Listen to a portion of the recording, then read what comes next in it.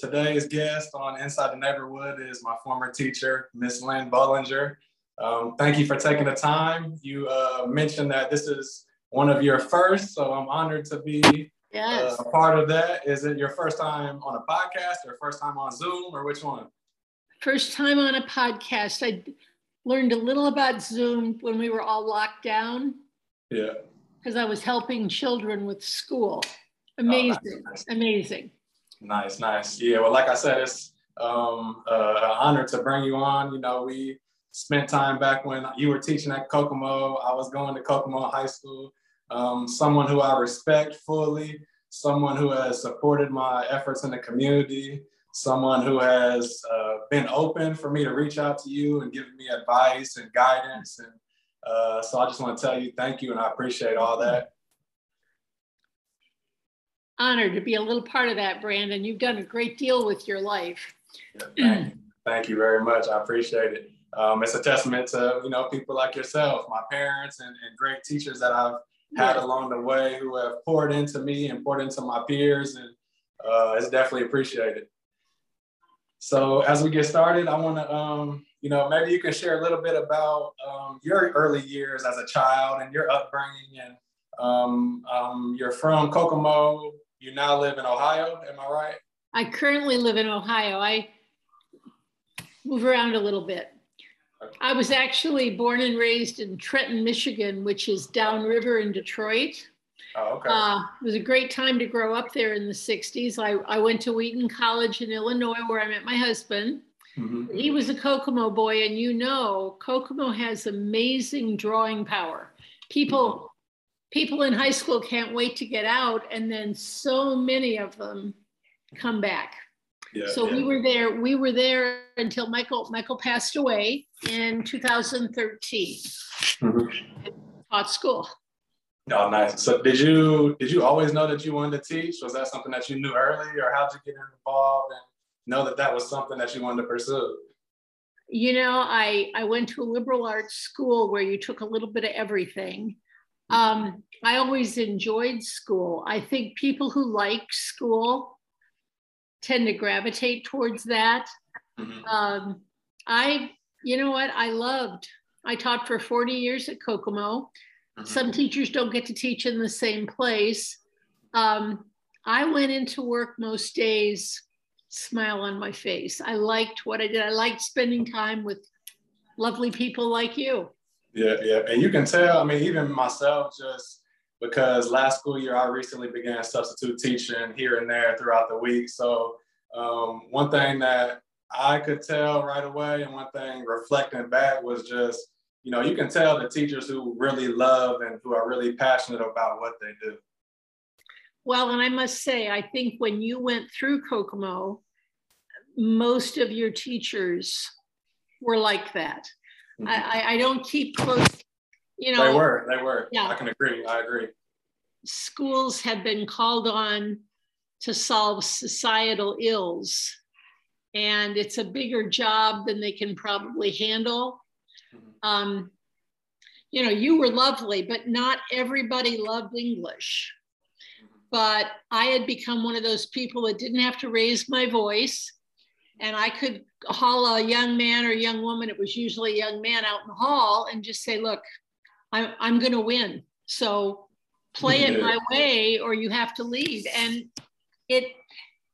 you know what, though, I think kids know I've been told I was strict. I think I was consistent. I didn't play favorites.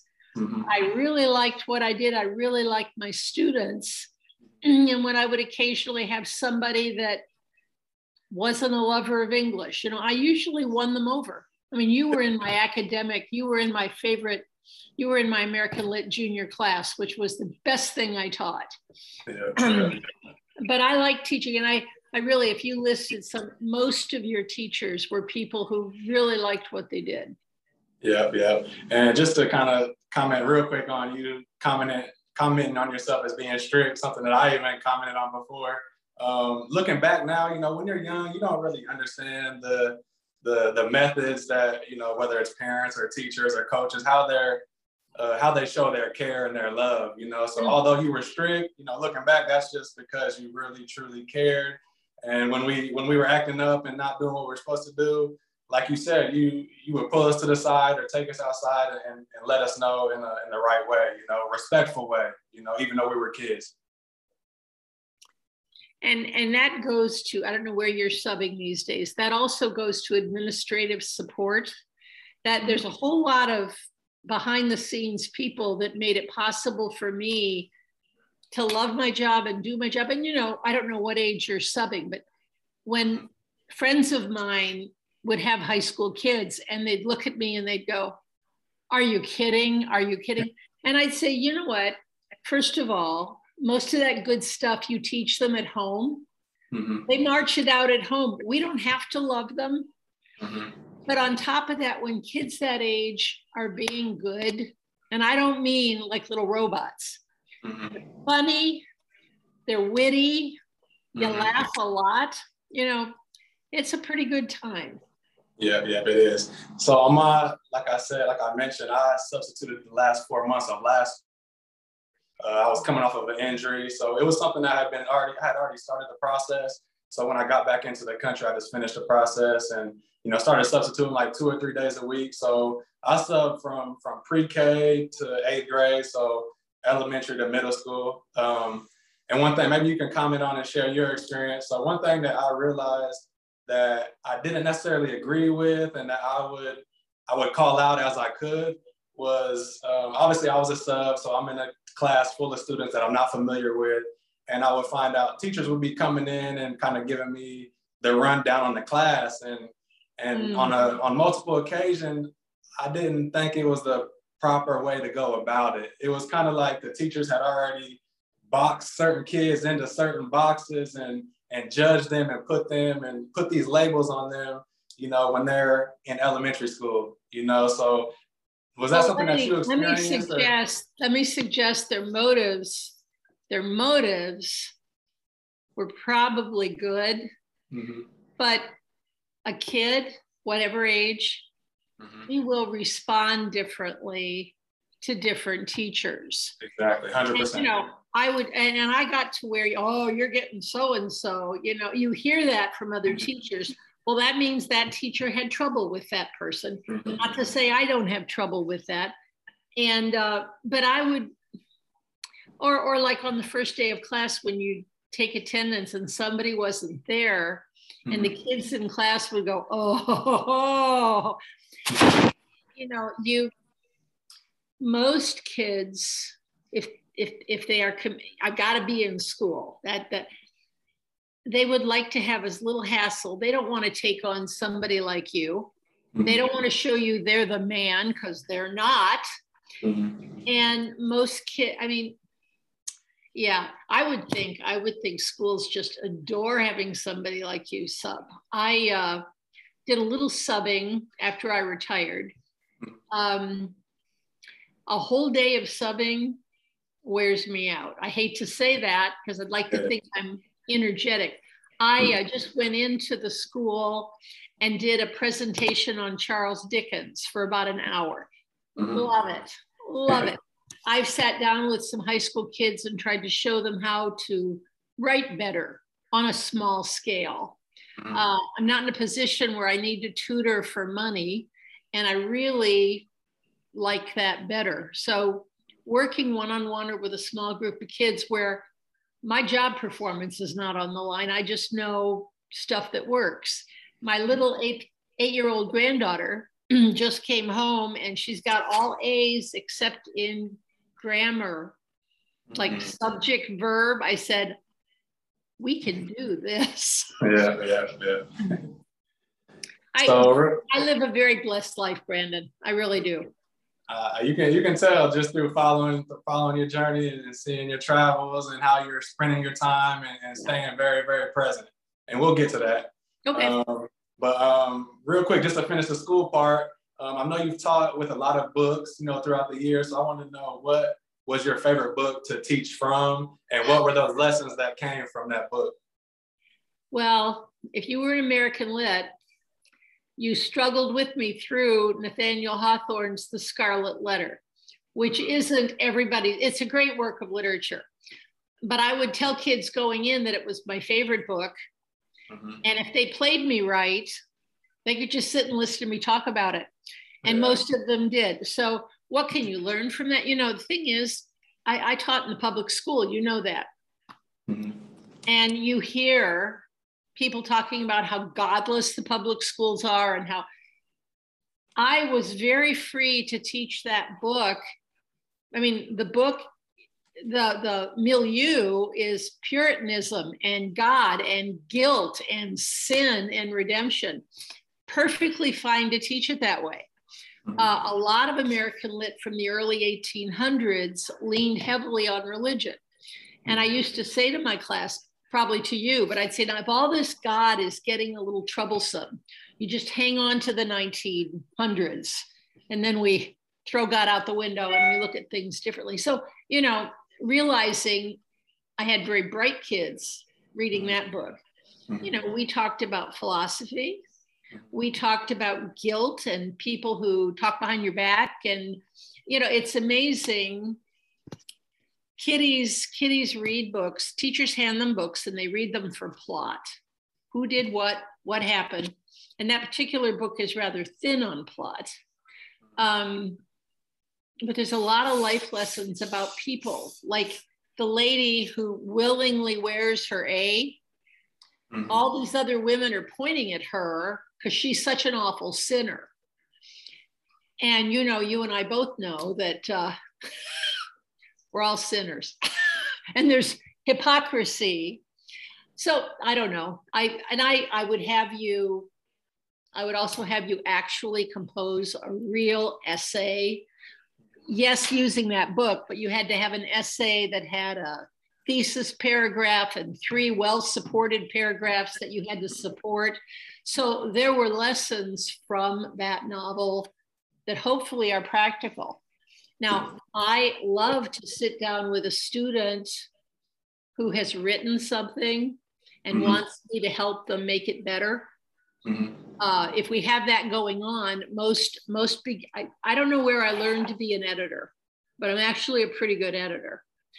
And you know too that every writer who's professional, and I'm thinking in basketball, there's a thing to this, but nobody's so good they don't need a coach or an editor. None of the great novels that you ever had to read, those writers all had readers who would read it and say, okay, this doesn't make sense, or that's how you make it better.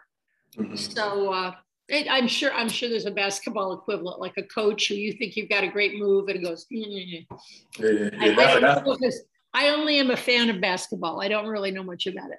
Yeah, most definitely. That applies to life in general. Yeah. So your husband, Mike, he was an attorney in Kokomo. Yes. How was it being the wife of an attorney? I'm sure that's a lot. I'm sure that was a lot. Well, you know, we lived in a small enough town that we actually knew a lot of the same people professionally. Now, he did not come home and talk to me about Mr. and Mrs. Smith and their problem. But I would have kids say to me, well, your husband is my mom's attorney, or your husband. And all I would say is, well, I hope she's happy with what he does. And I don't really know any of the details because I didn't. And I don't know. I had one really, really strange situation.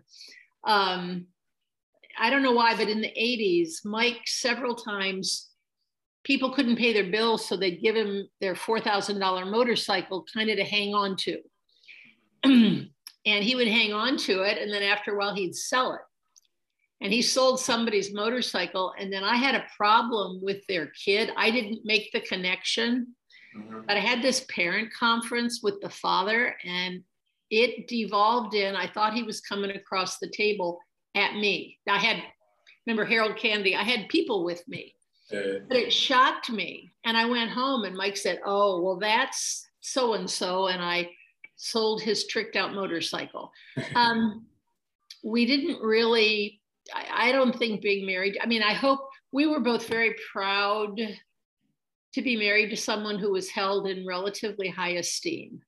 You know, so, but rarely did what he did trickle over to what I did. It's just, you see a lawyer, you see a doctor, you develop a relationship with them. And sometimes people would not understand that that's not a relationship with me. I had my own little relationship. So I guess, does that answer your question? No, it definitely does. I know that Mike was held in high esteem by his colleagues. And he was also held in high esteem by his clients. And I mean, what a legacy. Yeah, most definitely, most definitely. So kind of to relate that to my story and my wife's story, it kind of surprised me that, well, I'm kind of curious, like with any type of career that you're in and your involvement with people and being in critical situations and just dealing with whatever comes with your profession. I know I found myself speaking to my wife about my day at the job, on the court, dealing with my coaches, dealing with my management. And I know she would come home sometimes, and she was a private nurse. So she would always tell me, you know, what she was going through and what she was experiencing with her clients and with their family. So what do you think that was like? Did he or did y'all have that outlet to speak on the stuff? We did. Specifically not names, because that would be inappropriate. There would be times that he was going to select a jury and he'd start talking about facts. He said, does that matter to you? And I'd say, well, that one doesn't matter to me, or that does matter to me. So he picked my brain, although no offense to Kokomo, he said I was more educated than the average juror. My daughter just said the other day how many dinner conversations we had growing up where you just learn about people and you learn about the law. I will say this, I don't know if I would be like this, but you know, I don't sign anything till I read absolutely everything. And when I'm dealing, and now that I'm widowed, I have to, not much, but I have to take over some legal things. I had to see an attorney recently about an estate matter. And I'm not apologetic when I say, I need you to explain this to me. I need you to go slow. I need to know what it is we're doing. And then I write it down. I'm a little more leery of somebody just getting a quick signature and doing something with that. So I guess I think I was much more of a people person as far as intimate people person. So he would pick my brain, or you know, he would come home and there would be, and he said, you know, blah blah blah. What do you think that was all about? So yes, but I think spouses do that. Now, I don't know why, Brandon, but I have gone through my life. I'm not going to change. I really think everybody likes me. Even the ornery kid that wants to cuss me out at school, he's having a bad day.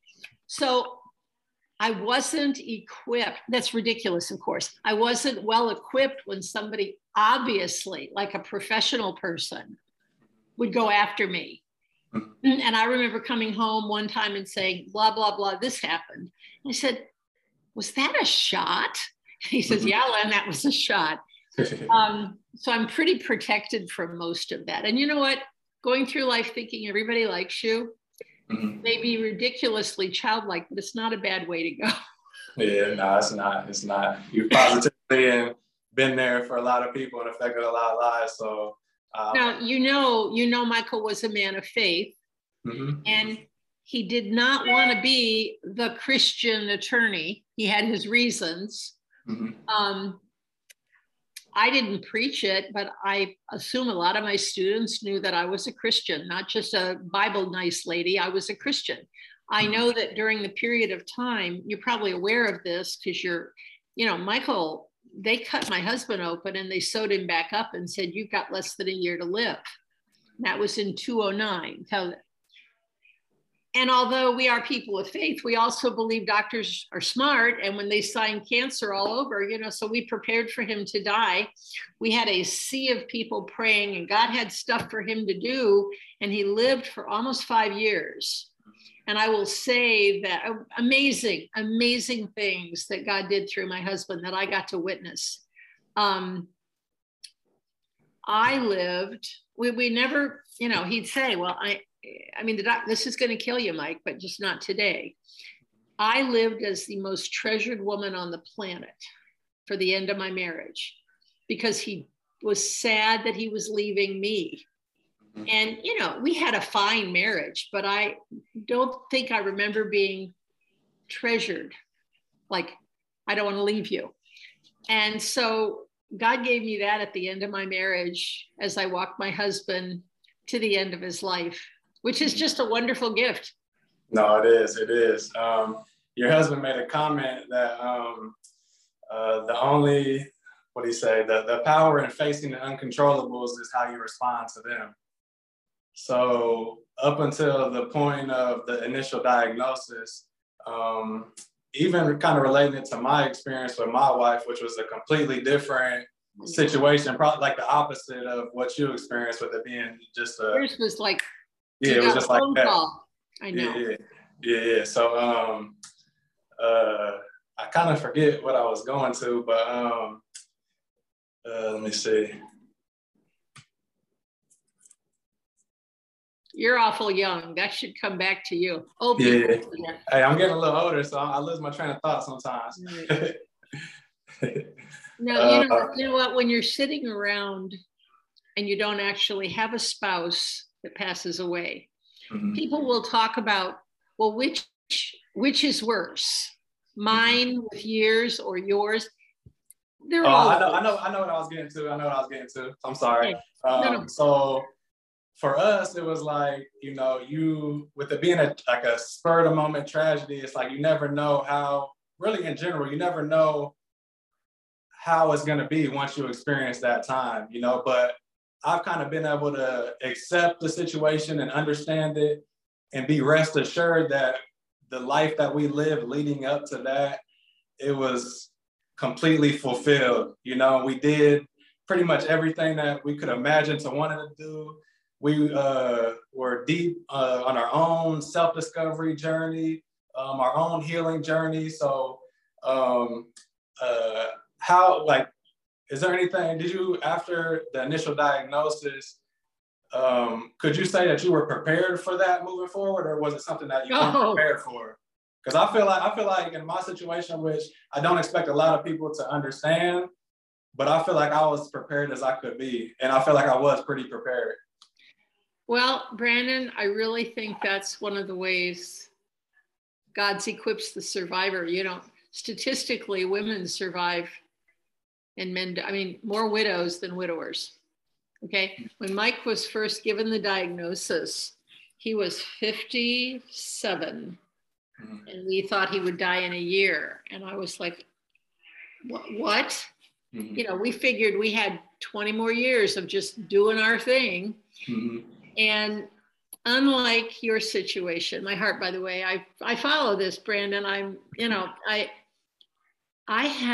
was given the gift of time to say, you know, to be. I'm with a widows group occasionally, and there are people that will say, oh, there are people who have a marital argument, which we have, and this person passes, and you go, that's just life. That's just life. I was given the luxury of holding my husband's hand as he breathed his last. And not everybody gets that. But was I prepared? No, but I think we walked through 4.5 years of amazing experiences that prepared me. I never was deep in grief at being a widow. In fact, I kept being asked, how are you? How are you? How are you? Hold on, what did you say about grief? I did not, I mean, the first couple months were just crazy. We were trying to deal with, he's going to be gone. But when he finally passed away, I was not thrown into a depression. I was not, I went on with my life, and I was asked so many times, how are you doing? And I was doing fine. I actually went to a counselor to make sure I wasn't kidding myself. But, you know, I had had a lot of time to grieve before he died. And then, frankly, you know, we journaled, we wrote what was going on in our lives. And we took a lot of whatever and put it down on paper, which for us was amazing. Yeah, and that's kind of what we did through social media, through sharing our journey the whole time. Yes. So I feel like the last 4 years for us, it was 2018, we really took a big step of really intentionally going within ourselves and understanding ourselves as individuals and as one at a deeper level. So I feel like that 4 years really prepared me for that tragedy. And it kind of relates to the 4 years that you had after the diagnosis that prepared you for after he took his last breath. And then, you know what, Brandon, some people don't get that. It's a gift. It's a gift. And one thing I read, and I'm sure you can relate, it was speaking on grief. And it spoke on grief, and it said, grief is just balled up love that you're not able to give. And for me, when I read that, it kind of confirmed and assured me again that, man, I've given her all my love. Like I've poured into her. She's poured into me. We poured into our families. Like we really had no love lost. You know, we were in a great space. So I know that's why I've been able to, you know, accept it relatively early. And I've, as you can imagine, I've heard the same questions, you know, on the daily basis, you know, just asking how you are. And, you know, so I've realized that I've had to really intentionally internalize how people perceive the transition of physical death, you know, and I've had to kind of protect myself in a way, because I know that the space that I'm in and that we were in, it's allowed me to be in a pretty special place, even now moving forward. So it's definitely a learning experience. Well, you know, there's a curiosity. There's a curiosity for people who are not where you and I are. Mm-hmm. What does it look like? What do people do? There's a curiosity. And so when people, it's not mean-spirited, but it's a curiosity. Mm-hmm. And, you know, oh, he went out to the movies. And I mean, early in our life, we had a stillborn baby. Our first child was stillborn. Unexpected, full term, awful.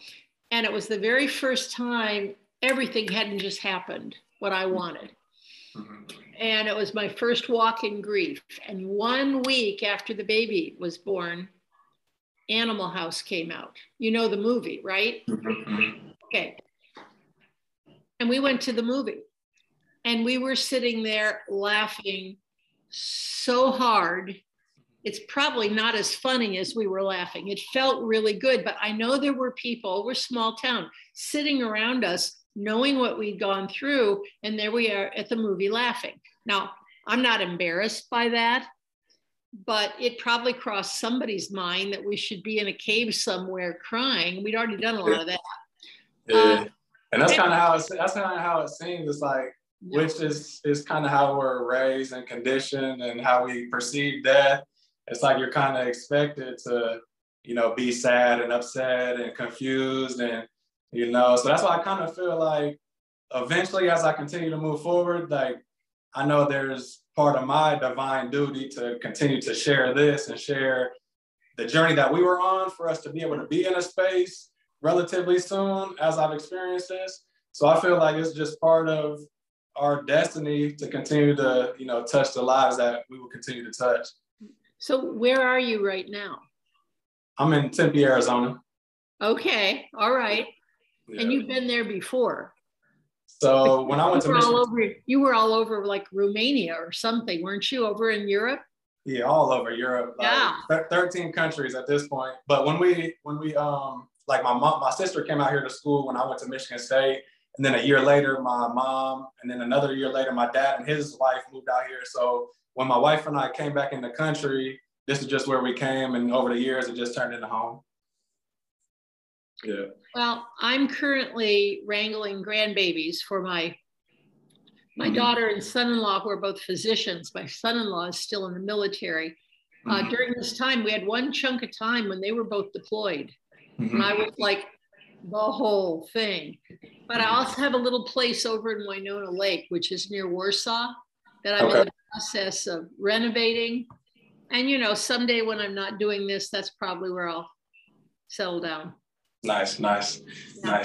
Got a few more things. So just, if you don't mind speaking on. Go. Okay. I'm all good. Yeah. So your husband, he stated that nothing on earth is more important than family. And he spoke on the fact that throughout his work life, a lot of his time was consumed by work, to where when he got the diagnosis, he was like, man, like he kind of reflected back, like I wasn't there in times where now I would have been, you know. So how was that, like balancing the work life with the kids? And then as he came to that realization, how was that for you guys?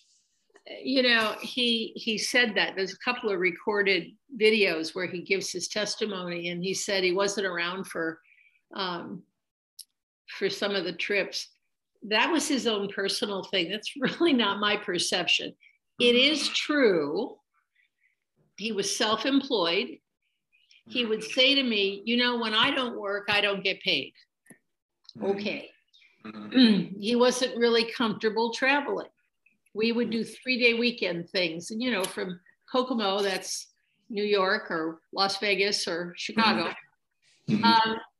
There were times in the summer where if I didn't go, if I waited for him, I wouldn't go. Yeah. So his blessing. Right, we gone. You know, we're hitting the road. Yes, we took, although our lake cottage, he spent a lot of time there weekends with the kids. You know, this was his personal perception that he had spent time with them. That is not my perception. And here's the thing too. I mean, within a marriage, you know, you might hear something, I would never let my husband do that, or I would never. We were married for 40 years. It worked well for us. Yeah. It worked well for us. And frankly, he wanted me to be independent. He wanted me not to be saying, oh, what can I do here? And so, yes, I'd occasionally go to the movies by myself. If I wanted to see the movie and he didn't. He would go off on a trip with a couple friends on a motorcycle. We didn't have to do everything together. Yeah, I was okay with that. So I know I've listened to him say that.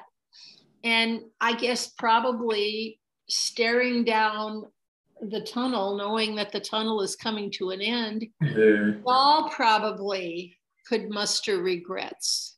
But I was a very happily married lady to this very wonderful man. And I think that's the first vote. Okay.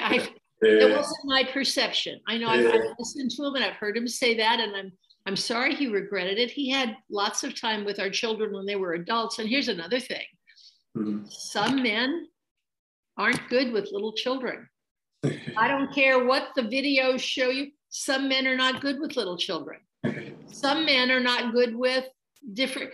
And the fact that they're yours, doesn't, you know, you have a 2.5-year-old who's all sticky and icky, and some people don't like that. And I don't think you need to force that on people. So I don't know. I can definitely imagine. That was one of his regrets. Yeah. But it wasn't something that something that came between the family and took away from the family at all. Yeah, but it makes sense how he could feel that way. Like you said, when you know you get that diagnosis, you know your time is, you don't know how much time you got left, and you're just thinking about those times when you know you thought maybe was gonna go and didn't go and shouldn't feel like you should have. So it's understandable. This is probably rather mundane. We ate dinner together as a family most nights. We went to church together as a family most Sundays.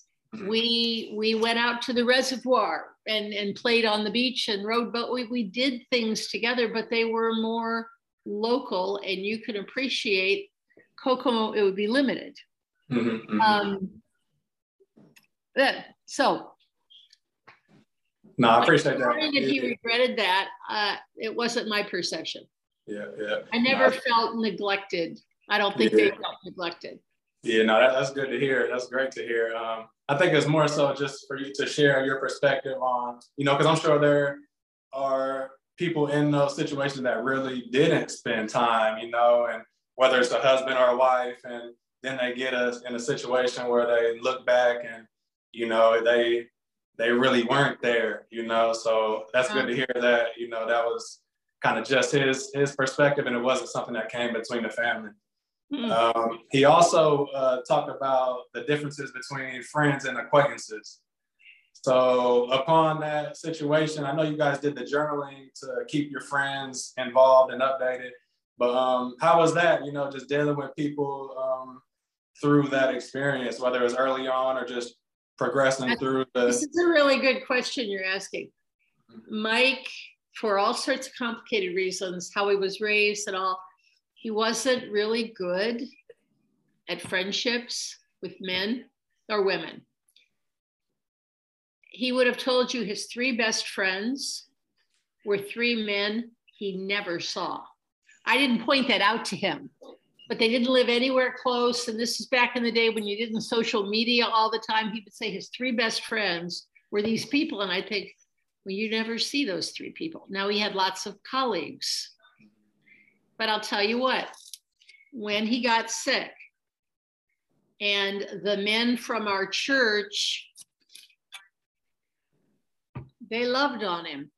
He looked up from his hospital bed and there are these 10 men who have driven down to Indianapolis just to be with him. And this is sad, he was shocked. He didn't know people did that.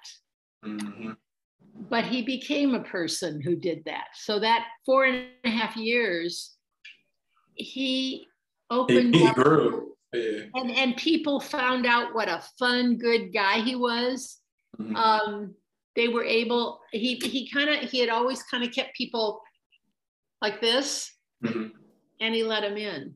And I got to watch. It was good. It was good. Yeah, it was great. It's kind of probably like you got to see a whole other side of your husband that you hadn't experienced. Yes. Yeah, that's great. That's great. Want to pivot to finish the conversation. Obviously, pivot is such a basketball term. I love that. I know. So obviously being in Kokomo all the years, that you were and your husband, being involved in the community. I just want to know, what was some of your involvement in the community outside of just both of your careers? Just maybe share on that a little bit, and then I'll get into kind of how we've worked together a little bit. Sure. Well, like I say, Sunday church, we were involved with our church. And involved with your church involves a lot of things. Both Mike and I, when my children were small, Brandon, like in the 80s and the 90s, I was very much them, my work and them. But as they got older, not only did I do some writing on my own, and I wrote for the Tribune, and I published for the Tribune, I taught at Ivy Tech, where I met a whole lot of new people. And then in 2003, where were you in 2003? 2003, I was 8th grade going into freshman year, transitioning from Northwestern into Kokomo. Okay. I ran for mayor. Really? I did. I ran for mayor. I did not know that. I was one of 5 people. I had done nothing in politics ever. I had a student teacher, so I had a little extra time to go to government meetings. And I went, wow, I didn't know this was going on. This is a whole different world here, and got real smart about sewers and got real smart about unions and I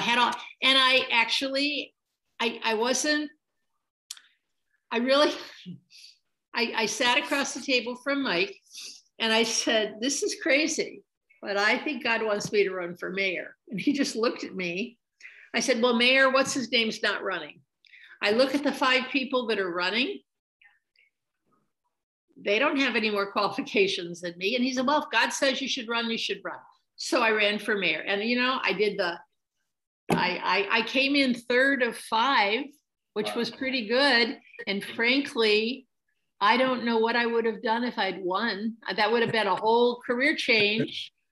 But I did get like a whole new education on government. And then after the election, the mayor asked me to serve on the planning commission. And so I actually had a position, like 2 times a month we would meet and go over planning and so forth. So it gave me a whole new perspective on things. Yeah. That's kind of it for me. I mean, work and children took up most of my time in the 80s and the 90s. Nice. Yeah. I did not know that you ran for mayor, so that was I a new fun fact. Yeah, I'm gonna have to maybe pick your brain some more one day on that one. So as you know, I've been pretty involved in Kokomo throughout my basketball playing career. Haven't been able to spend a lot of time back in Kokomo, but when I have came back in the summer, Kokomo's been really my #1 priority, and although I hadn't spent a lot of time there in the last 11, 12 years, mentally and emotionally, I've been completely invested into there is what I've come to find out. So, just being an athlete, having my own resources, being able to be resourceful with others, I took it on myself, to play another role, to come back and try to show and just really just bring people together as much as I can. That's what it comes down to. Provide kids some opportunities to better themselves, provide some entertainment, and just give people businesses the chance to support us, support different efforts. We'd like to think that role models can go beyond race. And I know I can speak to you about this. A successful Black man, I mean, you followed your dreams, you're smart, you love people, you are an amazing role model to kids in Kokomo. I mean, probably everywhere. But I know you've done it was Gus Macker, wasn't it?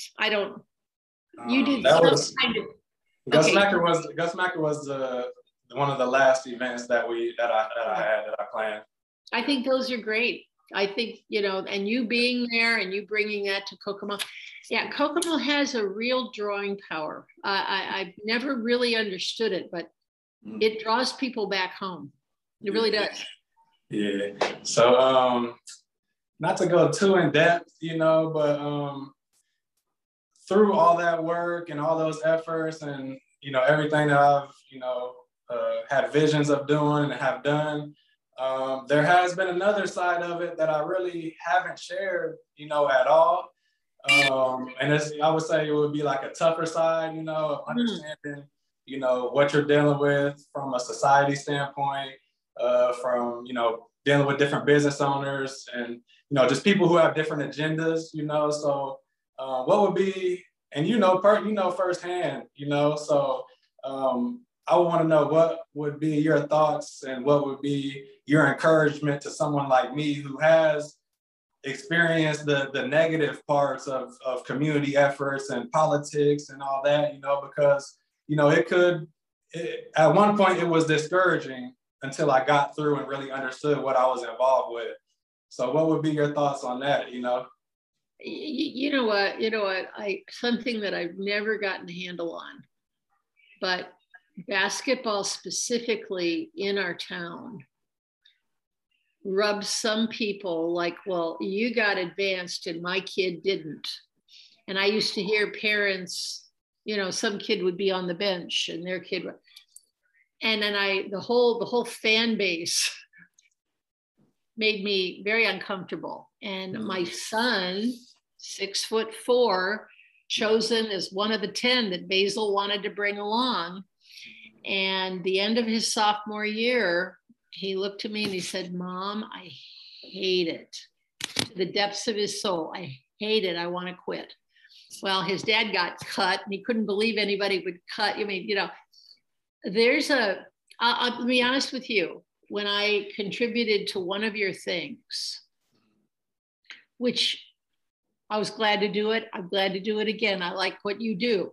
And really real quick, like you were like the first 3 or 4 years of me operating and doing stuff in Kokomo, all the efforts, everything was funded by myself. You know, so you were the first person that made a donation towards our efforts. So thank you for that.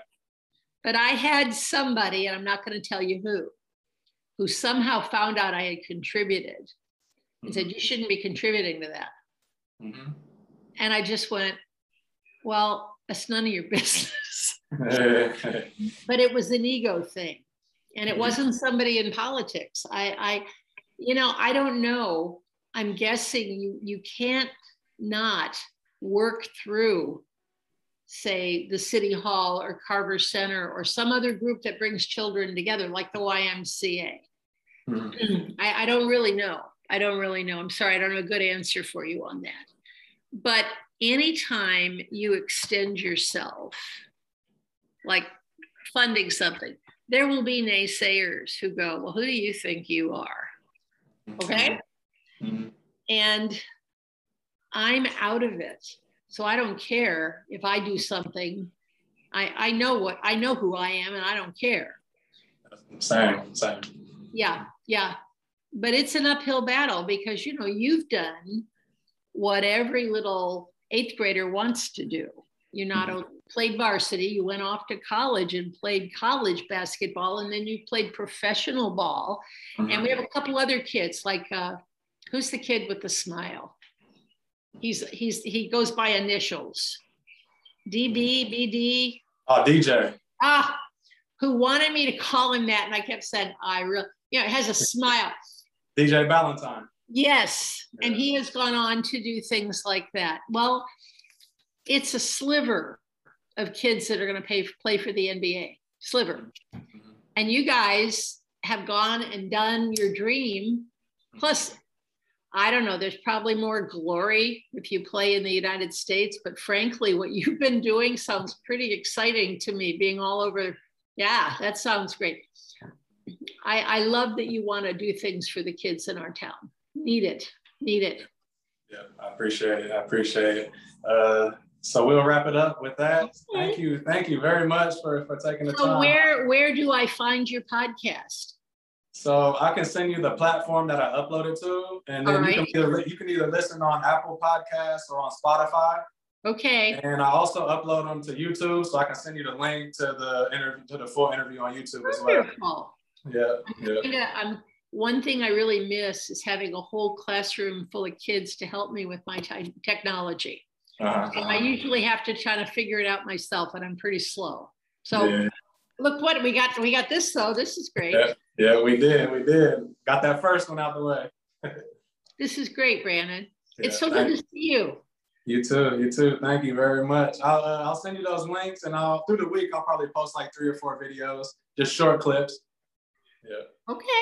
I'll send them to you. Thank you very much. One of my babies. I love you. All right, love you too. Okay. Thank you. All right, bye-bye. Leave.